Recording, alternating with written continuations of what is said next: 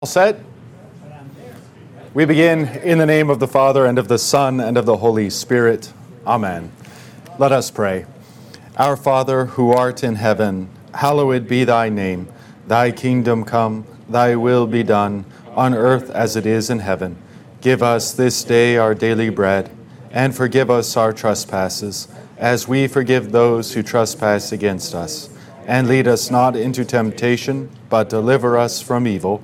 For thine is the kingdom, and the power, and the glory, forever and ever. Amen. All right, we are getting into chapter 4, which, as I've mentioned, is a major transition in the book. You'll see that right off the bat. And we've done our homework. We've gotten our context, thanks to an entire class last week devoted to that. We saw Ezekiel, we saw Daniel, we saw Isaiah. 3 of the 4 biblical glimpses into heaven, and specifically the throne room of God, maybe even more narrowly, the throne of God itself, the throne or chariot as it is when it's mobile. So now we get into the 4th. Without further ado, let's simply jump right into the text. Chapter 4, verse 1. After this I looked, and behold, a door standing open in heaven. And the first voice which I had heard speaking to me like a trumpet. Whose voice is this? This is Christ's voice, and it's the one who looks very much like a blurring or blending together of the Son of Man and the Ancient of Days from Daniel 7. If you took those two images and blurred them together, that's precisely what went on back in Revelation chapter 1. Starting around, the section starts around verse 9 and flows into the letters themselves. So there's one like the Son of Man, one like Jesus transfigured on the Mount, but now colored with these characteristics of the Ancient of Days, like the white hair. The point theologically being the point of the revelation, the point that John's communicating is to see Jesus is to see the Father. Exactly. This is so foundational, not just to Lutheran theology, to Christian theology, period. To see Jesus is to see the Father. As soon as you say, okay, Jesus, get out of the way, I just want to see the Father right now, you've just lost the Father. Whatever it is you're looking at or thinking on or meditating upon is no longer the Father. The way to see the Father is only through the Son. He is the express image of the invisible God. If you have seen me, you have seen the Father, Jesus says. Okay, so then we see this figure and his speech. That's the first thing. It's the first thing that John notices before he even turns around, is that his voice sounds like a trumpet, like a horn, okay, like this otherworldly blast. And now he's identifying for us that voice that's dictated these 7 epistles, or the 7-fold epistle to the Church of God, is now speaking to him once more. And the first voice which I heard speaking to me like a trumpet said, "Come up here, and I will show you what must take place after this." I was once in the Spirit, and behold, a throne stood in heaven. Now, before we get too far along, in the Spirit, we've heard that language before, all the way back in chapter 1, where he said he was in the Spirit on the Lord's day, which puts us in a liturgical context right off the bat. And here's a reminder of that liturgical context, although something now has changed. The preceding revelation has taken place on earth, and this latter portion of the revelation, really till the end of the book of Revelation, is going to take place in heaven, you see. But we're being reminded of those connections. We're being reminded that in the Spirit on the earth, in the Spirit up in heaven, we're to connect this liturgically. I've often thought that probably the best way possible to read the book of Revelation would be to come in some Wednesday morning. Let me know that you're coming in, so I don't spray you with pepper spray or something. Let me know you're coming in, and sit in the sanctuary and read Revelation. That's probably about the best way to do it, other than doing it during the divine service itself, which I would just think you weren't paying attention, not standing up or sitting down when you're supposed to, not making eye contact when I'm trying to preach. So, maybe better. But here's the point. The point is that the book is meant to be read liturgically. And here's one more verbal cue of that. Obviously, what is also being indicated is that this is supernatural. John can't just simply elevate up into heaven anytime he wants. This is a gift of the Holy Spirit given. So come up here and I will show you what must take place after this. At once I was in the Spirit, and behold, a throne stood in heaven, with one seated on the throne. Now again, this is revelatory, so we want to be trying to picture this in our mind. We want to be trying to visualize this. We also, in the background, want to keep in mind all of the other data that we've been given, especially in recent times, about what heaven is like. All the quote-unquote near-death experiences and people writing books that tell us what heaven is supposedly like. See if they're at all like what John says they're like, what John says heaven is like. Okay, so have that in the back of your mind too. Now, the first thing he sees is a giant throne. Already we're different than most near-death, out-of-body experiences, which have nothing to do with this. Okay.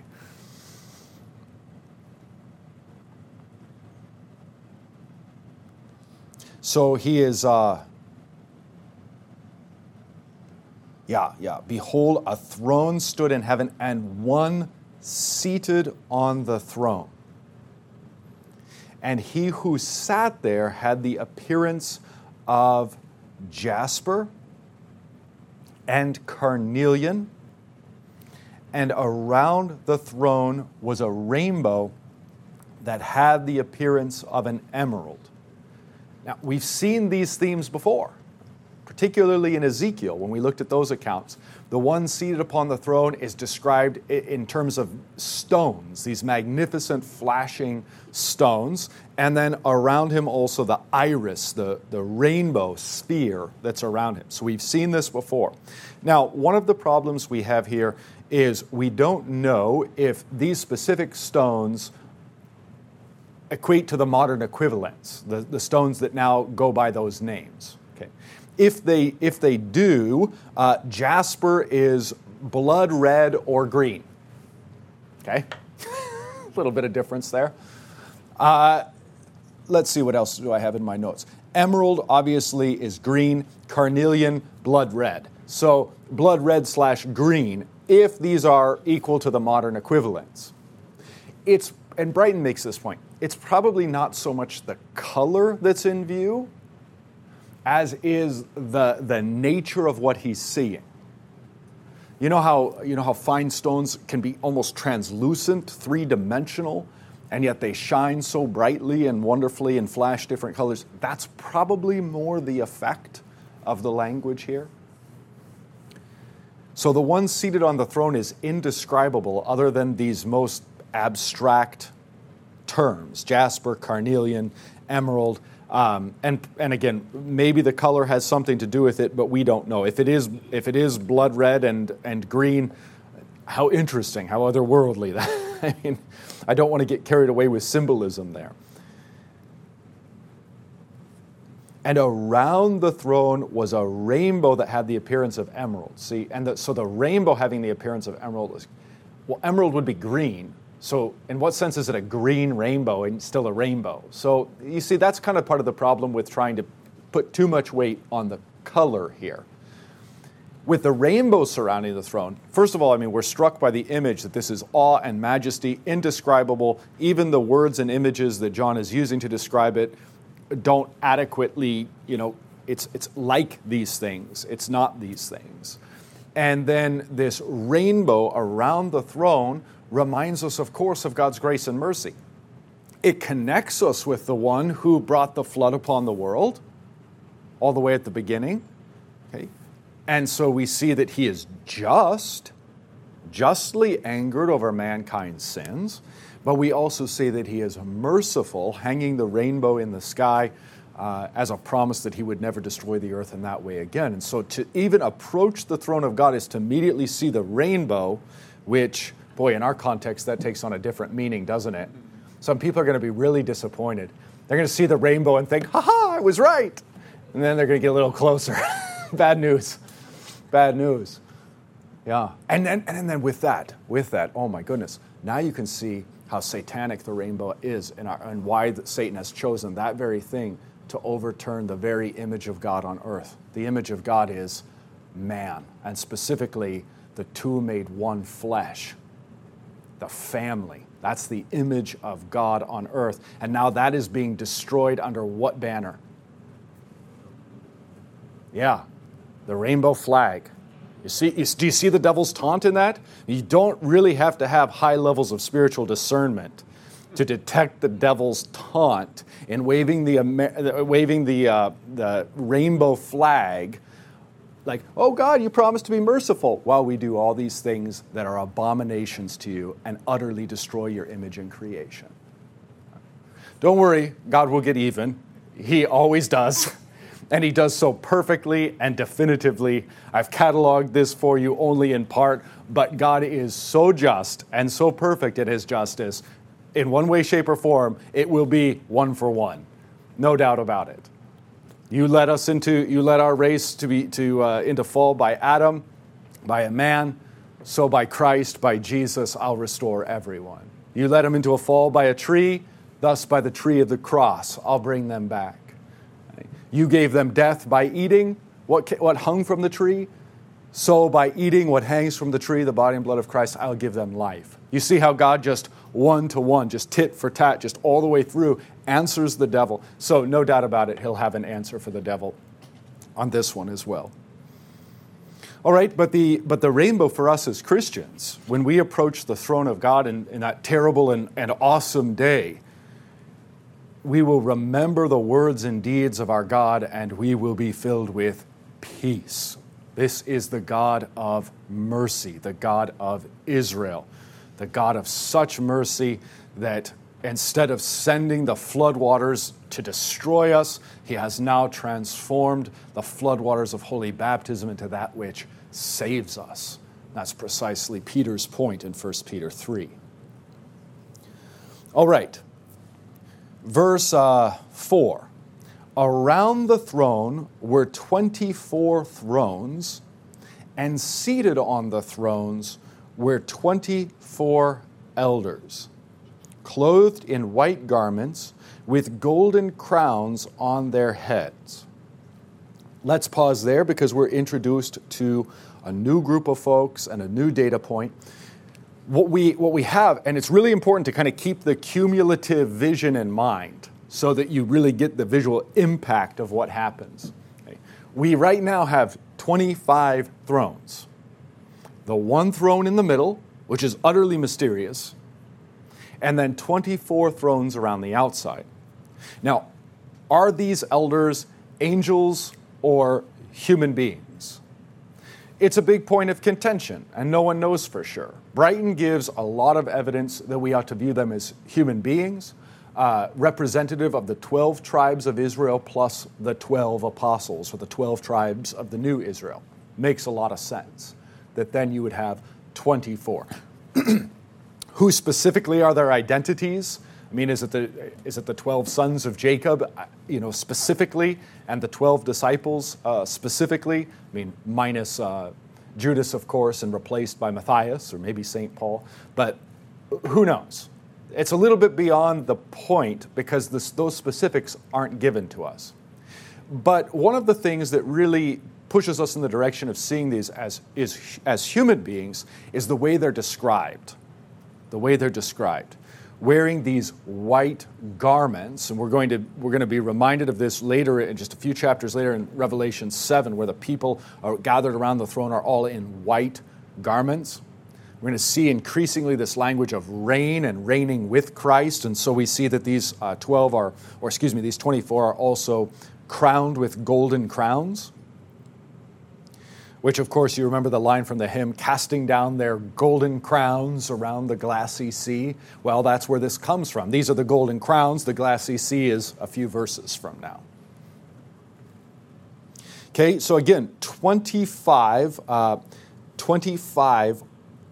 thrones are what we have right now visually. Verse 5, from the throne, so this is the center throne, the throne of God, came flashes of lightning and rumblings, which is such a fascinating word because it can mean something like rumblings or like nondescript, like thunder or something like that, but it can also mean voices.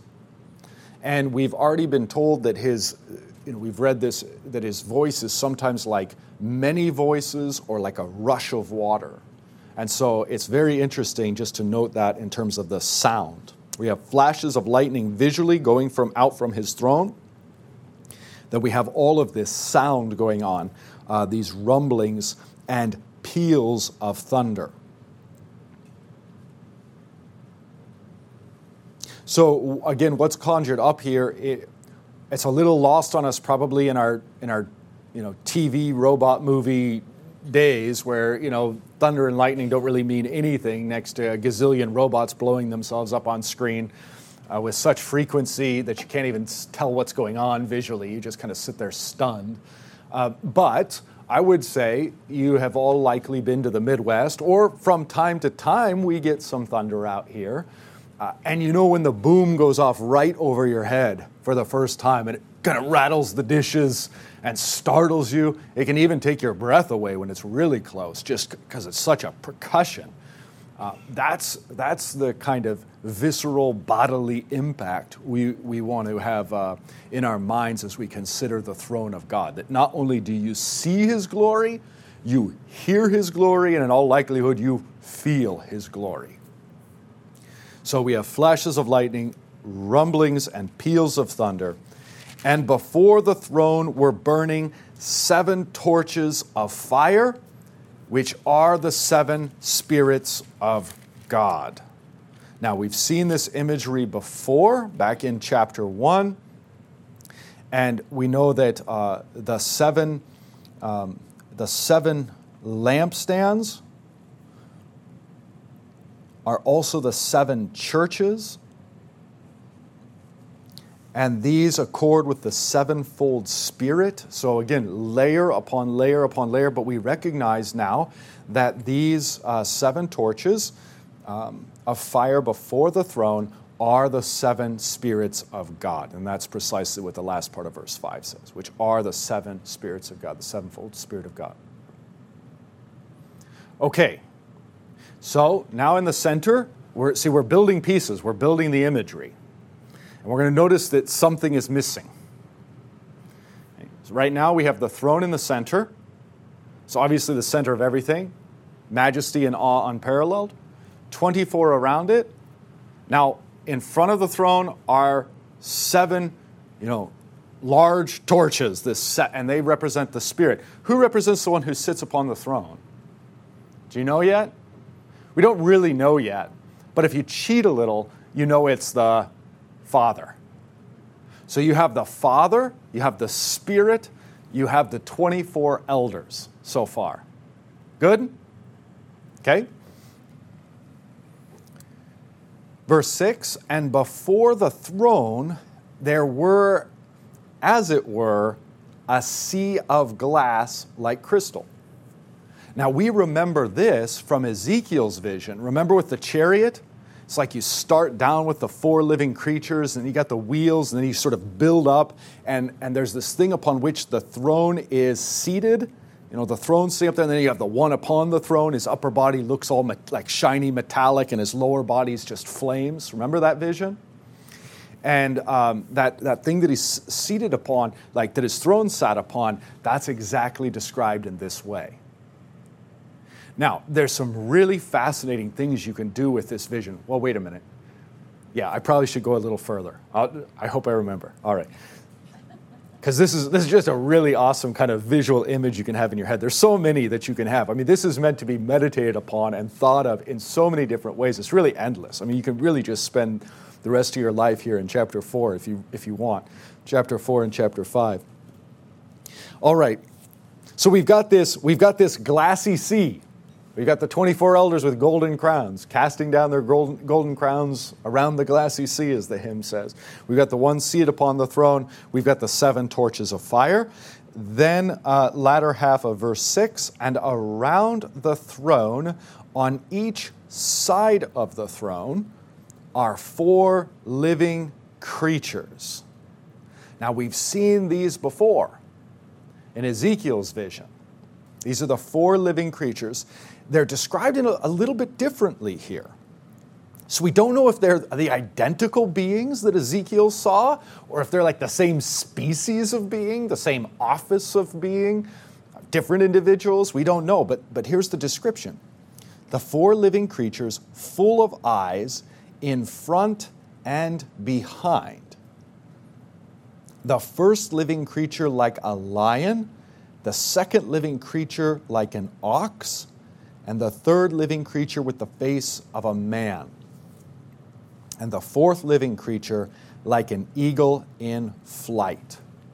Now, what's different between this vision of the 4 living creatures and the one Ezekiel saw? Do you remember? Specific to their faces. Here in Revelation, they each have how many faces? Just one. Yeah, just one. In Ezekiel, they had 4. All 4 of them had 4 of these faces. You see, so it's not exactly identical. That just deepens the mystery about these 4 living creatures. But here we see those 4 components that were each on the face of the ones in Ezekiel, now they're singularly on the face of each individual living creature. So one like a lion, one like an ox, one like a man, one like an eagle. I'll comment here in brief. When we get to chapter 5, and really the height of the drama of these chapters, the drama centers around a scroll that is in God the Father's right hand. When that scroll is opened, the scriptures are opened. God's eternal plan of salvation is opened. So, in other words, the climax of Revelation is literary. Literary. Now, when you start to think and see Revelation, as we mentioned, liturgically and in terms of literature, word, written word, preached word, those 2 things go together, don't they? And when we start to think of the reality, frankly, well, I'm going to get a little too profound here, at least for my taste. If you look at Psalm 19, let's do it real quick. Just look with me at Psalm 19. This is a really cool thing.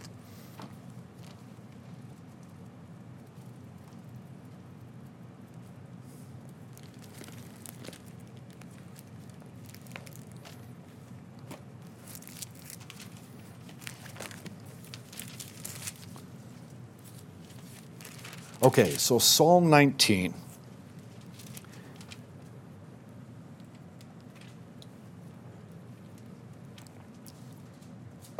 The heavens declare the glory of God. What are the heavens doing? Declaring. Okay, what's another word for declaring? Speaking. The heavens are speaking, all right? And the sky above proclaims his handiwork. Now, it's not just the sky, it's not just the heavens. Day to day pours out speech, and night to night reveals knowledge. There is no speech, nor are there words whose voice is not heard.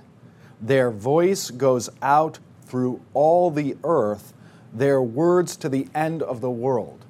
Whose voice? What voice? All of creation is speaking. All of creation is word. Now that makes perfect sense because we learned in the beginning that when God creates the world, he does so how? Speaking. That which he makes is all word. And when you grasp the depth of this, you realize that everything around you is theophany. Creation is theophany. That's the first article of the Creed. an understanding of which you can only come to through the third and second articles of the Creed. Right?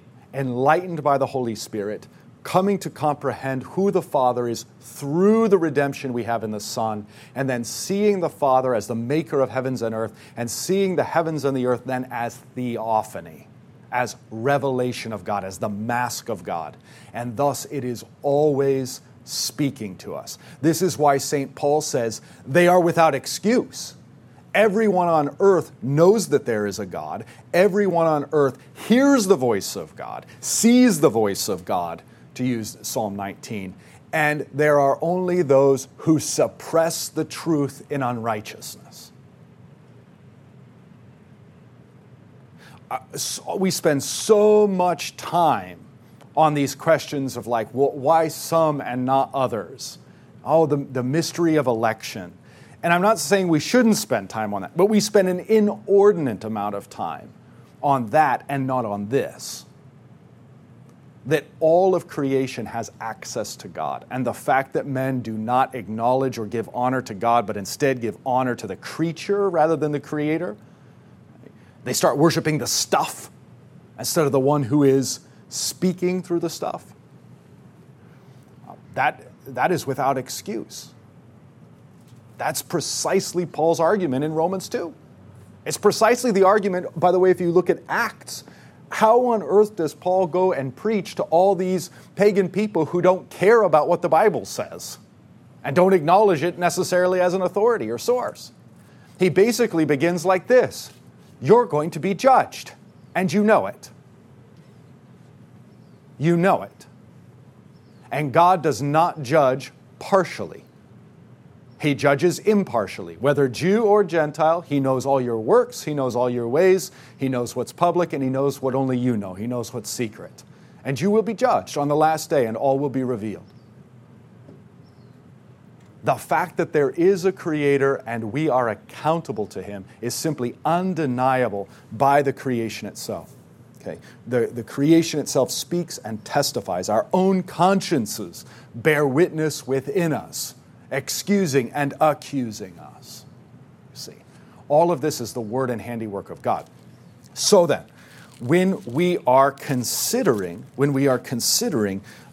revelation as a word event, as a literary event, we ought to be considering these things. To open the scroll upon which are written the words of God, the plan of God for salvation, is reality. It's opening not just word, like information about something or that represents something. It's opening up the reality itself. Because again, all of creation is word. Now, if that's true, and you start to read and understand Revelation as a textual event, as a linguistic event, as a liturgical event, and this is the way the early church fathers understood it, you start to see these four living creatures differently. You start to see these four living creatures as the four corners of the earth and as literary events in and of themselves. This then is where the Christian iconography comes in. It goes all the way back to Irenaeus, which is like the early 2nd century. You're talking right after the Apostolic Fathers, basically overlapping with them. It's as early as you get. And he says these four living creatures represent the four Gospels. And the point of the early church is that there couldn't be more than four Gospels or less than four Gospels, because four is the number of the earth, four directions, four winds. And so there are four living creatures. And those living creatures as a literary event are the Gospels themselves. It's a fascinating idea. But you can see this in iconography. There's an icon, for example, of the cherubim in the style of Ezekiel with the four heads, right? So how is this traditionally put? Well, there's differences in how they formulate this, but the sort of majority view is that Matthew, due to the genealogy, is represented by the human face. Luke, due to the priestly aspect of, particularly it's all the way through his gospel, but particularly the early parts with Zechariah the priest.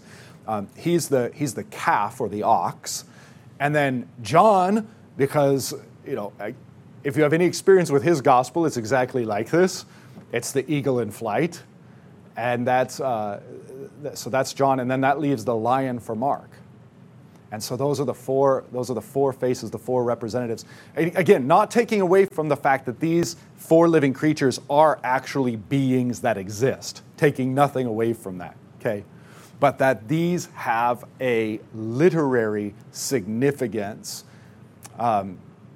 again, on the basis that the Word is creation and creation is the Word. You can have so much fun with this paradigm and this way of thinking because it's really rather profound. The Word of God then becomes flesh so that we who are fallen flesh might once again become Word.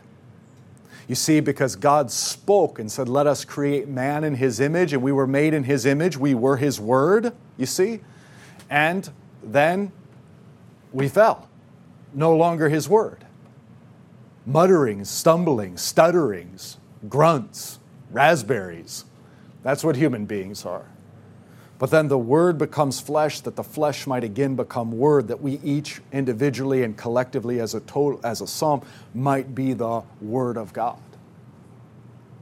So anyway, I simply bring that up because there's this whole other literary dimension and way in which you can read this text, and you should read it that way. It lends itself to that. We should also read it just as straightforward revelation. There are these beings. So once more then, you've got the four living creatures. You've got the throne in the middle. You've got the sevenfold Spirit, the seven torches in front, and you've got the 24 thrones of the elders around. Underneath and around, you've got the glassy sea. Make sense so far? Okay. Now, a really cool way, and I think that this is in the pseudepigraphal writings, a really cool way that people have conceptualized this, like going all the way back, is to view the sky. Okay, think of the sky in the day, and it's this azure blue, it's this crystalline kind of blue. To look up and see that as the bottom of the sea, and the four living creatures bearing up the earth and enveloping the earth with their wings. You remember the Psalms that talk about the heaven is His throne and the earth is His footstool? So there is the glassy sea above us. That's His footstool. The top of the earth is His footstool. The throne is upon that in the heavens upon which He sits. Do you see how everything is gigantic? And the earth as a sphere, which would really be the whole cosmos, not just planet Earth, the whole cosmos, the whole visible creation would be there. And the invisible creation would be where His throne is. So a really rather cosmic view, but a way that makes sense then suddenly of those psalms and that imagery and language of heaven is His throne, earth is His footstool. Now you can visualize it. That would make the four living creatures around the earth, or around the cosmos, the visible cosmos. All right, we're missing someone. We're missing someone. Who? The Son. He's not there. And we move on. The answer is always Jesus. I see some of my former confirmation students back there. Jesus. All right. So verse 8. And the four living creatures, each of them with 6 wings, that's like the seraphim in Isaiah, are full of eyes all around and within, and day and night they never cease to say. First of all, notice what? Day and night. Where are we? Heaven. I thought heaven was eternity. No. Revelation is such great medicine. If you pay attention to the details of, you'll disillusion yourself about a lot of the nonsense we've been taught to think about heaven. Heaven very much has time. It very much has a succession of events. Heaven itself experiences day and night. When we die and go to heaven, we will see the day and night of heaven. Day and night, they never cease to say, holy, holy, holy is the Lord God Almighty. And that's the Pantocrator word. It's such a beautiful word. The Lord God Almighty, Pantocrator. You find that in the iconography of the East as well. Who was and is and is to come. Now, to whom has this been ascribed back in chapter 1? The Father. The Father is described as the one who is, who was, who is, and who is ever coming. And we have it again here. And by the way, again here, the translation better, was, is, and ever coming. The coming one. So they are singing, Holy, holy, holy to the Father seated upon the throne. And this is reminiscent of the liturgical chant of the seraphim in Isaiah 6 that we saw, remember? So he's sitting in church on the Lord's Day in the Spirit. He receives this vision from Jesus. He goes up into heaven in the Spirit. And what does he see? Liturgy. Liturgy on earth, liturgy in heaven. Heaven and earth are uniting in one liturgically. Maybe another way to think of it would be this. Since the creatures never cease, day or night, to engage this liturgy, it is an ongoing liturgy, maybe the best way to think about it concretely is this. When we come on Sunday mornings and participate in the liturgy, we're jumping into a liturgy that is already going. We're participating in what always is. Now, this is where, on the one hand, if you don't like church and you think that heaven being church is boring and terrible, then you're not going to like heaven. Sorry, heaven's church. But the other thing is, these creatures are infinitely more interesting than the people in the pews around you. Although I kind of remember being a little kid sitting in church and looking around at some of the odd creatures. No, just joking. Now I am one. Yeah, well. So yeah, heaven is a church service.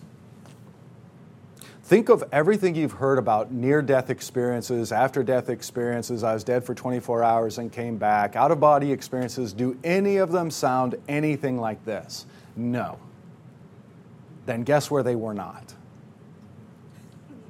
Yeah. I can explain to you a lot of different explanations for where they might have been, but heaven is not where they were.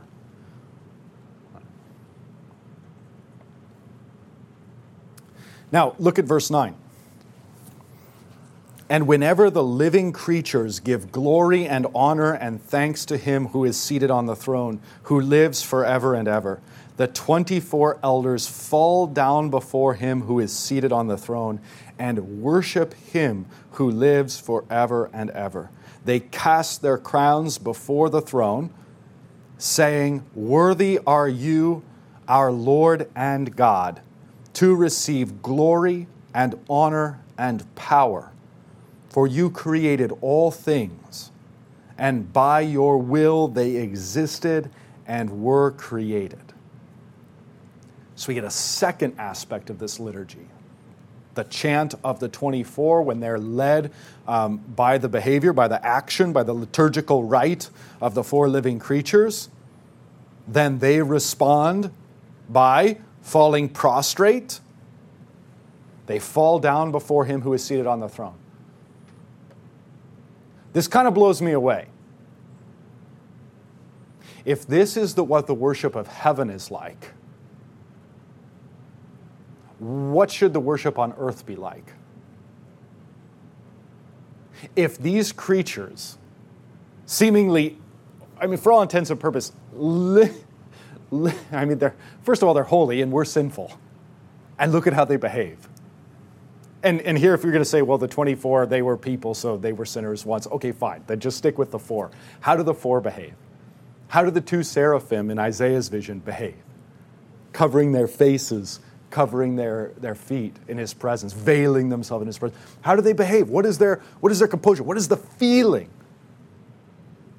What is the nature of that worship? Don't worry, this is all rhetorical. I'm going to go on with my questions. You don't have to answer. If our liturgy and worship on earth doesn't approximate this, or at least give a form that lends itself to these kinds of feelings, then there's something very, very wrong. Very wrong. Another way to look at it would be like this.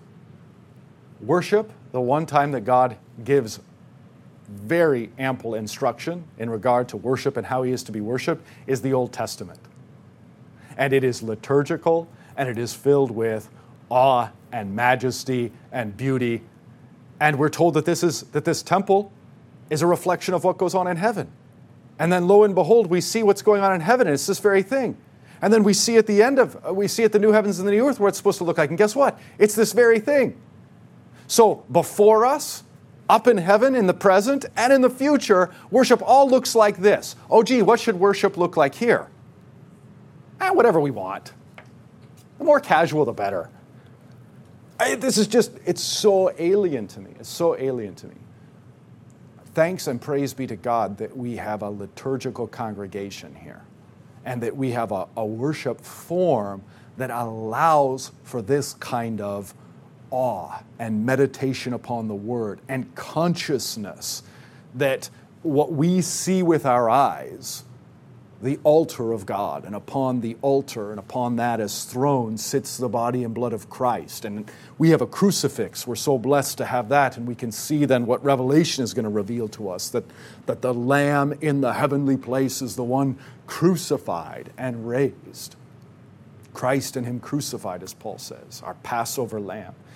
And we have a worship space, we have a demeanor, we have an attitude. Again, there's nothing like stuffy or unnatural about it, but it lends itself to this reflection, to continuity with what's going on in heaven.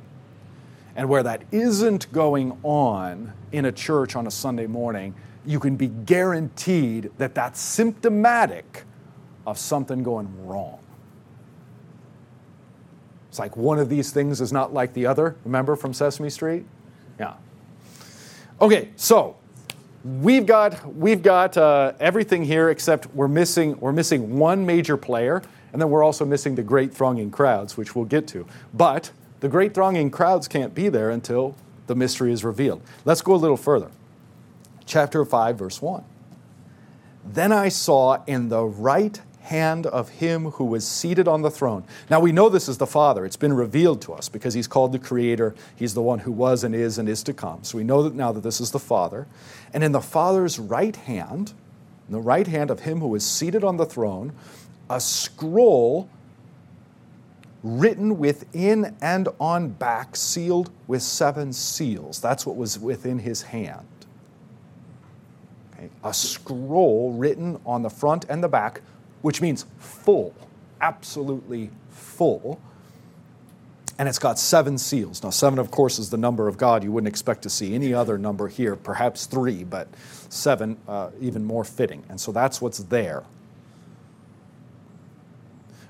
Verse 2, and I saw a strong angel, a mighty angel, which is really quite the statement given everything else he's seen, including these 4 living creatures.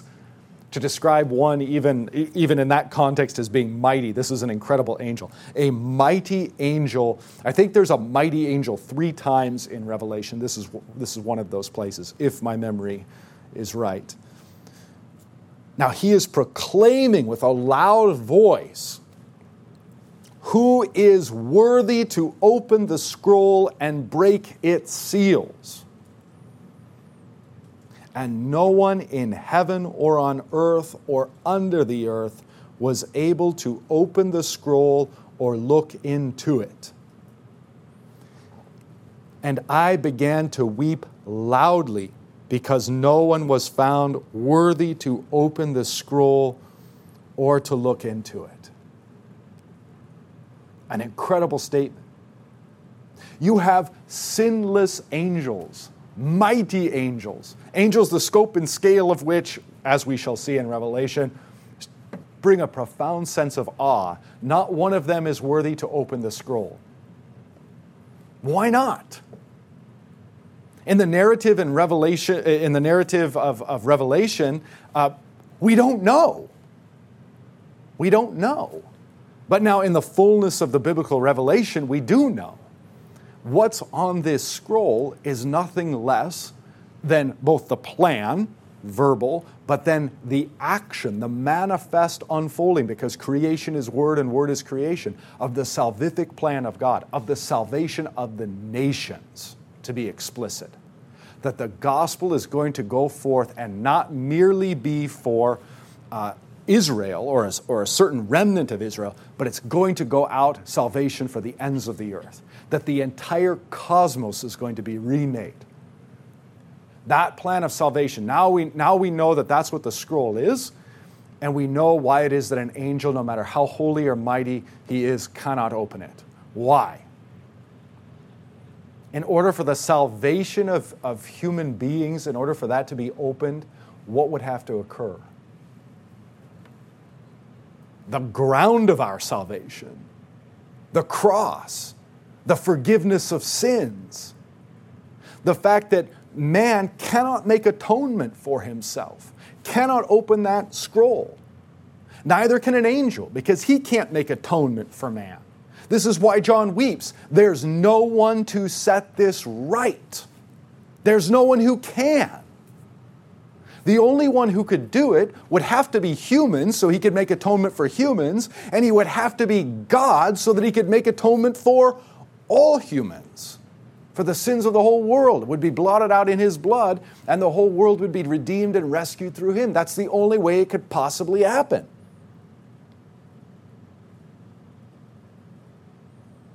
Verse 5, and one of the elders said to me, weep no more. Behold, the Lion of the tribe of Judah, the Root of David. Two great Old Testament images. I wish we had time to go back into the backgrounds of those, but we don't. The Lion of the tribe of Judah and the Root of David has conquered. Remember the theme throughout each of the 7 epistles? The one who conquers, the one who conquers, the one who conquers. Now is the one who has conquered. The Lion of the tribe of Judah, the Root of David. So, Lion of the tribe of Judah, fierce, powerful lion, Aslan type figure in your mind. The Root of David, kingly type figure. David's son, yet David's Lord. Powerful, powerful images. Weep no more. Behold, the Lion of the tribe of Judah and the Root of David has conquered, so that he can open the scroll and its 7 seals. Thus says the elder to John. And between the throne and the 4 living creatures, in other words, right in the midst. Remember the 4 living creatures? They're right on the throne. Like, look how close this is. It is right up in the midst of the throne, practically on top of the throne. Between the throne and the 4 living creatures and among the elders, I saw a lamb. That is this is such drama. You could turn this into just the most beautiful movie scene ever. But one of the great impacts and punches of this scene is you're expecting the Lion of the tribe of Judah. You're expecting Aslan. You're expecting the Root of David. You're expecting the king with a crown and a sword unlike any other. And what do you see instead? The Lamb. The strength of God is made perfect in weakness.